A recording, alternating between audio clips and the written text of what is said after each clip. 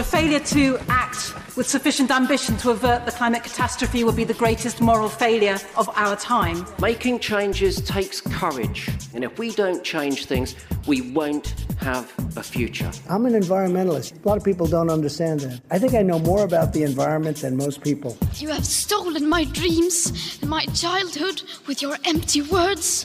Change is coming, whether you like it or not. Zero Carbon Eastall.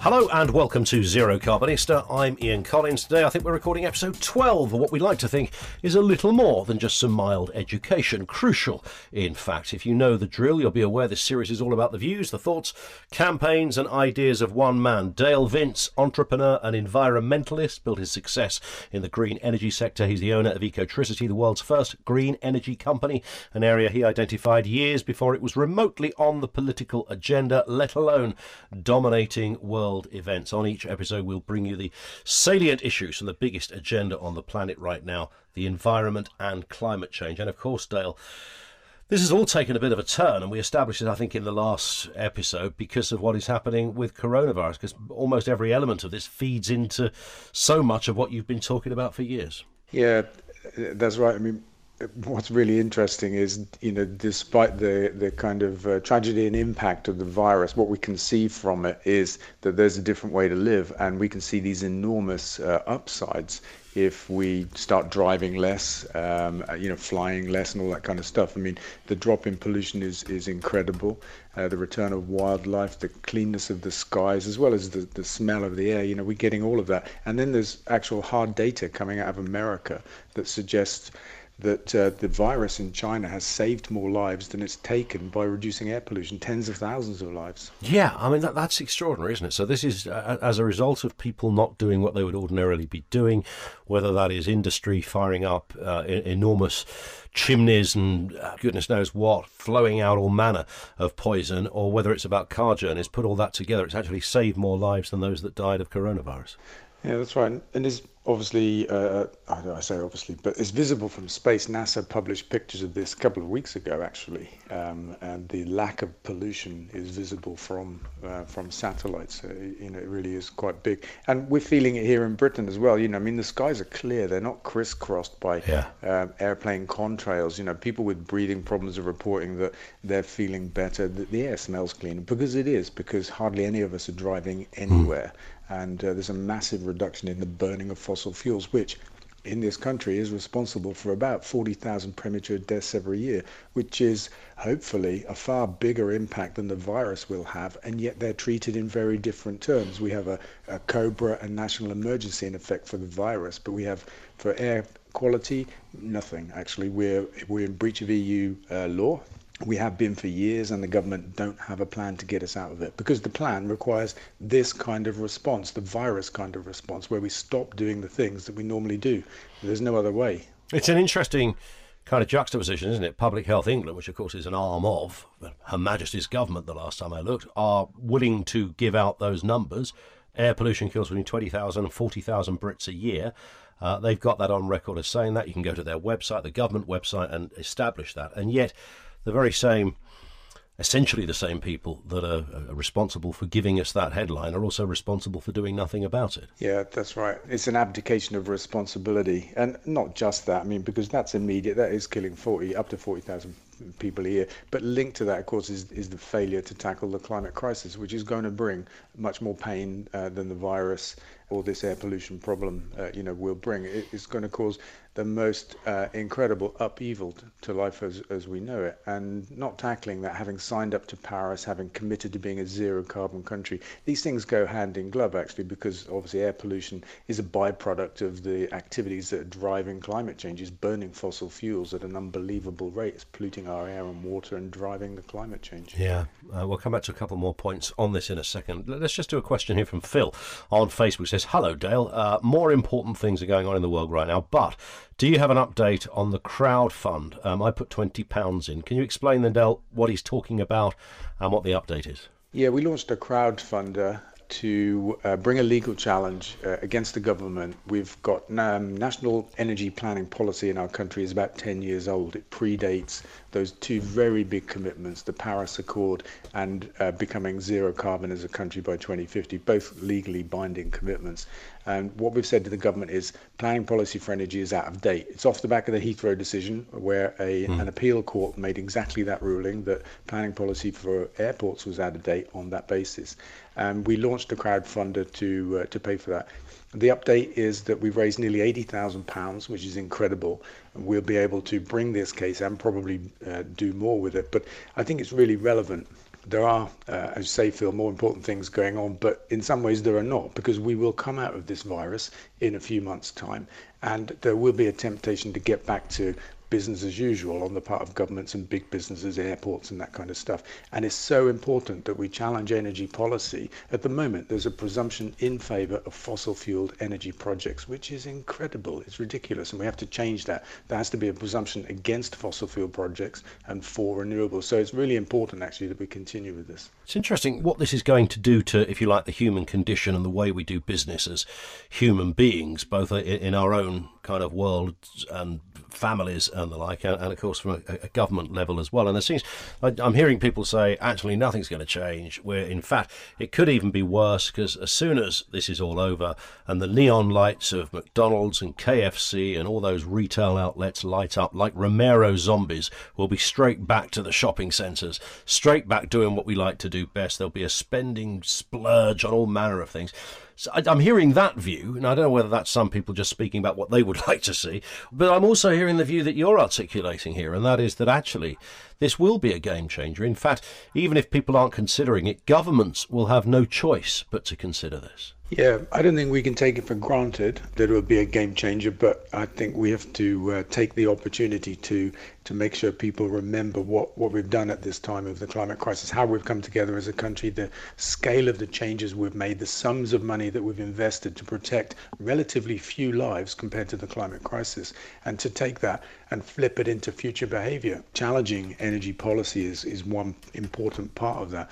But I do think that politics will change as a result of this, because we've come together as a country and we've experienced this together. There's been a huge outpouring of support for the NHS, for example. You know, those disgraceful 10 years of austerity, which saw the NHS spending cut, to historically low levels. That I don't think that can ever happen again. I think the Tories, the government, are going to have to change how they treat the country, how they treat the NHS and the social care system, and all those other things that really are the fabric of society. I think we will get different politics as a result. Another aspect, Dale, of coronavirus, I mean, headlines like, will coronavirus kill the fossil fuel industry? What are you making of that? Yeah, it comes back to our legal case, really, to change planning policy to a degree. You know, we have to remove the presumption in favour of fossil fuel burning power stations. In a couple of days, the government are going to make a decision on something quite unbelievable. It's an open cast coal mine in Britain. I mean, why on earth is that even in consideration? It's been about 4 years in planning, and the government will announce the decision soon. Hopefully they'll turn it down, but you can't be sure.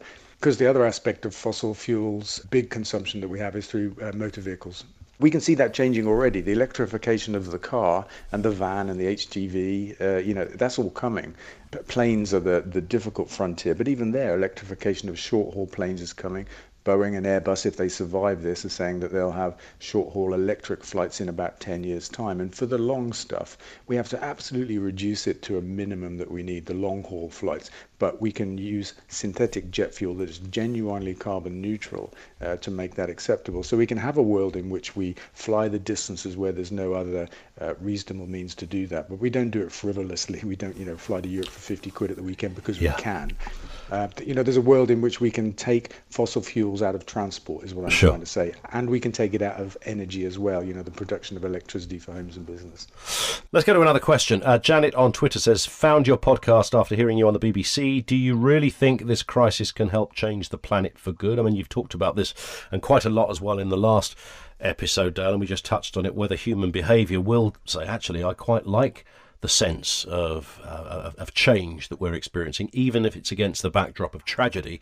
We would be able to have this going forward without the terrible reasoning for it. We could have a positive reason why the world looks a little different. Yeah, I do think that it's possible because it's giving us all the time to reflect and to, take a look at the stuff that we used to do and used to take for granted, to revalue stuff. And it is happening against a background of tragedy. But is it avoiding a bigger tragedy, such as with the data coming out of China that says less people have died because of air pollution than have died because of the virus? And if you look at the cleaning of the air over China, I mean, that's ginormous. What's suffering to bring this about is the economy, but that gives us a chance to question our approach to economics. The view that it's okay to burn stuff and pollute the planet and to use stuff endlessly in order to achieve economic growth. Do we really need it? You'd think this would be the area, this would be the thing, as it were, that did change people's minds. And maybe some people are uninformed, some people are perhaps lazy, other people just simply don't believe it. But if something like a killer virus that's snaking its way around the planet, killing tens of thousands of people, and as we record this today, there's over 1 million people that have tested positive for coronavirus. If that can't change things, then one has to sadly conclude, Dale, that maybe nothing can. Well, I'd actually, what I'm going to say here is that I think climate change will. If we haven't changed in time to avoid climate change, then that will change. It will be just like this virus response. It will be right in our faces. It will be inescapable and unarguable. And then governments around the world will have to do mad things to try and mitigate the worst of that.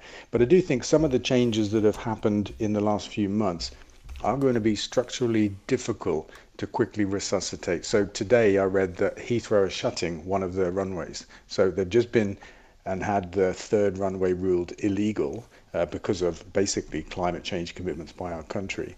And now the virus has caused them to shut down one of their 2 runways. 80% of all planes in the world are grounded. And it's going to take years, I think, for the airline industry to recover from this, assuming that demand comes back to normal from the people. And I hope that it doesn't, and I think that it probably won't. So I think there'll be some really big structural changes to how we live. Behavioural changes, really, which will make it difficult for the bad behaviours to come back quickly. And the longer they take to come back, the more chance we have of preventing it. Before we carry on, I think we should have a Trump montage. We have it totally under control. It's one person coming in from China. We think we have it very well under control. We pretty much shut it down. Coming in from China. In April, supposedly it dies with the hotter weather. When it gets warm, historically, that has been able to kill the virus. People are getting better. They're all getting better. And the 15 within a couple of days is going to be down to close to 0. It's going to disappear. One day, it's like a miracle. It will disappear, and you'll be fine. They're going to have vaccines, I think, relatively soon. Not only the vaccines, but the therapies. Therapies is sort of another word for cure. We're talking about very small numbers in the United States. Our numbers are lower than just about anybody. It's really working out. And a lot of good things are going to happen. And we are responding with great speed and professionalism. It's going to go away. Yeah, no, I don't take responsibility at all. We're going to all be great. We're going to be so good. This came up, we came up so suddenly. This is a pandemic. I felt it was a pandemic long before it was called a pandemic. All you had to do is look at other countries. The coronavirus, you know that, right? Coronavirus. And this is their new hoax. We're 15 people in this massive country. And because of the fact that we went early. We could have had a lot more than that. We're doing great. Our country is doing so great. And what's interesting, just hearing that, Dale, is that America now has more cases and more deaths than anywhere else. I mean, I appreciate it's a huge country, but so is China, and America are not faring particularly well. I think there's probably 3 times as many people in China, actually. Yeah. And testing in America is probably at some of the lowest levels in the Western world. So the true extent of the virus there will be much higher. Testing in China was, far more intense than it's been in America.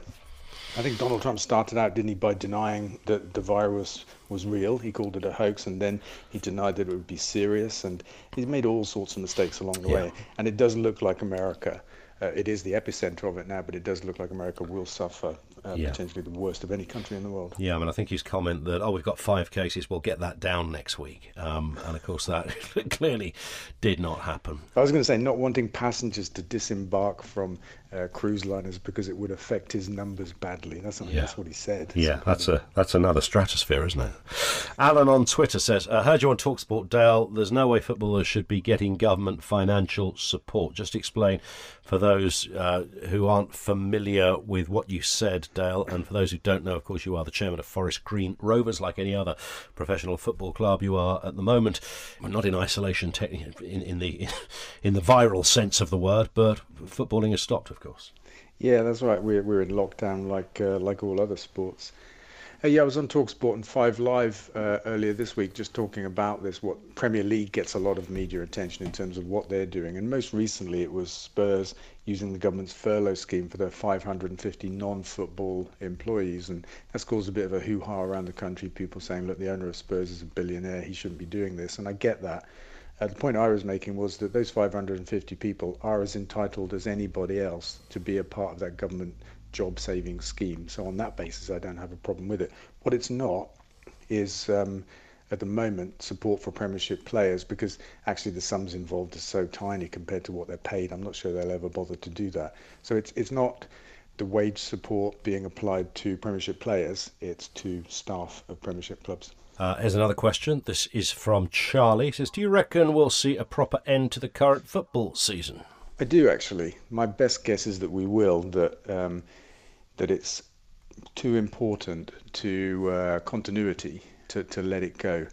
I think the hope will be that it can be played at the start of the summer, leaving room to have a short gap and then start the new season at the end of the summer. That appears to be the current hope. But it all depends on the progress of the virus and the success of the lockdown and that kind of stuff. So it's really hard to say. Yeah. And finally, Toby says, how much did you pay for those billboards? Saw them on my way into London one morning last week. Just explain. We did touch on it on the last episode, Dale. Just explain what the billboards are and why he wants to know how much you paid for them. Yeah, somebody gave us about 50 billboards for a few days, and on them we plastered a very simple message: there is another way to live. And it comes out of our reading of the impact of this virus, and how it's giving us all the chance to see a different way to live, where we don't drive around madly every day and we don't fly around the world madly every day and that kind of stuff. And we can see pollution dropping and wildlife coming back and that kind of stuff. And it's a simple message to people. It looks quite eerie, actually, when the roads are deserted. We've seen some pictures. It looks like a slightly ambiguous message. There is another way to live, but we hope it has some impact. The few people that see it, we hope it gives them cause for thought. Yeah, and it is. I mean, everything's about awareness, isn't it? And whether it's you arguing with Mike Graham on Talk Radio, you've had some, dare I use the word, some absolutely beautiful moments with Mike Graham, and I'm absolutely convinced that if you and him went for a pint, you'd get on really well together. It's one of those curious relationships. We do get on well, actually. Yeah, but fundamentally in very different places on the issue of the climate. You're back on with him at some point soon, aren't you? Yeah, that's right. Maybe in a few days' time, because he's taken exception to me repeating the claim that up to 40,000 people a year are dying from air pollution in Britain every year, and that's a scandal, and we're treating it differently, obviously, to the virus crisis and stuff. So he said, where's the data for that? And as you said at the top of this show, that's actually government data. So I'll be sharing that with him. But yeah, it's a bit of a kind of left-right ding-dong that we have meeting like, but I like him, and it's a chance to speak to him and to his audience. So yeah, and he's got a huge audience as well. So yeah, I'm pleased to be able to speak to them. Look forward to the next one. Dale, that's it for this episode. We'll speak on the next one. Brilliant. Thanks, Ian. Don't forget, of course, if you want to subscribe to this podcast, it is free, of course, and make sure you leave a review on there as well. Really important last bit. Do follow Dale on social media, twitter.com/DaleVince, facebook.com/DaleVince, and we'll see you on the next episode. Zero Carbon East of